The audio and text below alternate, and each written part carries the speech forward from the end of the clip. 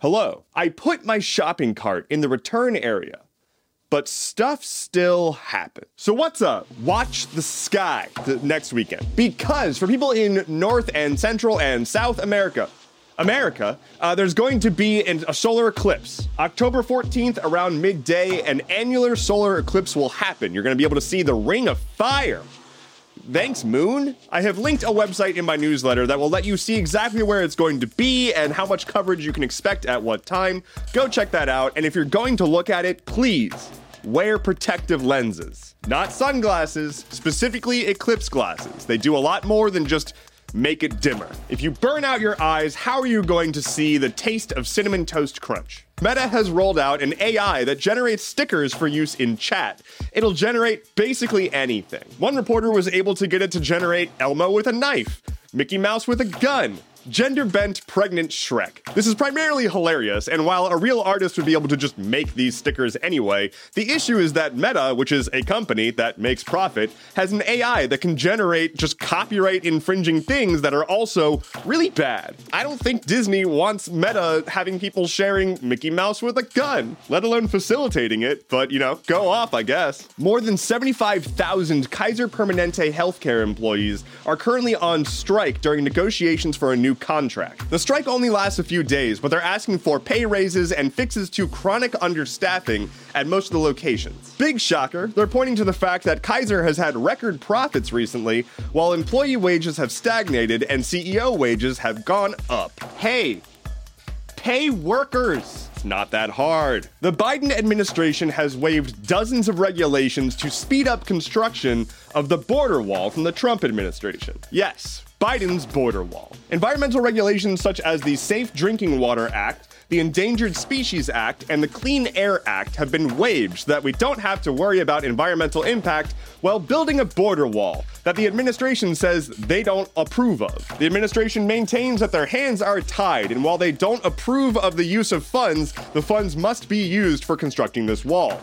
And so because their hands are tied, they're going to waive a whole bunch of environmental regulations to make that go faster. An argument could be made that they're doing this to make it so that it's not more expensive to do the border wall or something, but you're against it.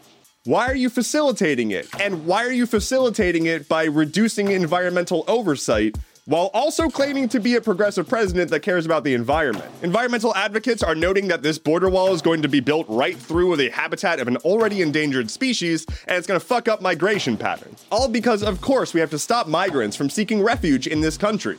This country that famously has never taken in migrants seeking refuge. Can't be having that. That has no place in our history. Never mind that this isn't even our land to begin with. Anyway, as a kicker, the Biden administration is also resuming deportation for Venezuelan migrants. There you go. Joe Biden claims to be the most progressive president in history, and perhaps he is.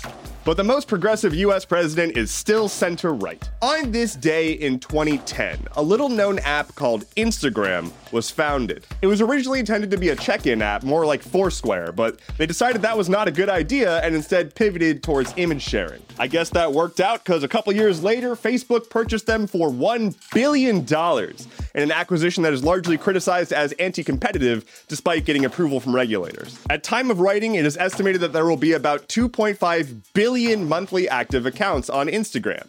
There are 7.8 billion people on Earth. So it's probably not one-to-one people to account. I think we know that.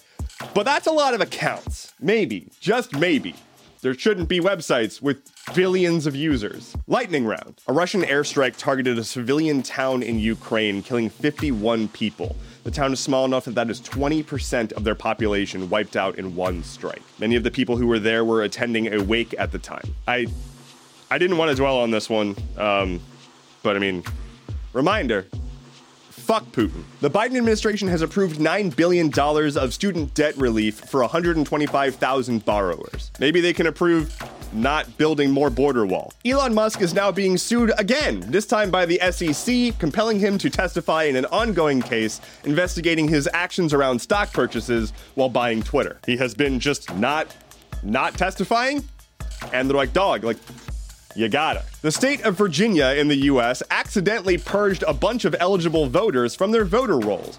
They're saying that they're working on it, but they don't know how many people got kicked out. It seems to be associated with people who had parole violations, so you're probably okay if that's not you, but those people have the right to vote, and it was just taken away. Patreon got a big old branding update. If you want to check it out, you can go to their website, patreon.com/Endeavorance. And finally for today, Meta is doing even more layoffs, this time targeting their metaverse subdivision, which totally was a good investment. What a solid choice on old Zuckerberg's part. Thank you so much for listening to today's episode of Stuff Keeps Happening. Head to stuffkeepshappening.online for sources, bonus content, and that link that I talked about the eclipse. Hey, a real one. My name is Endeavorance. I'll be back on Monday. Take care and be well.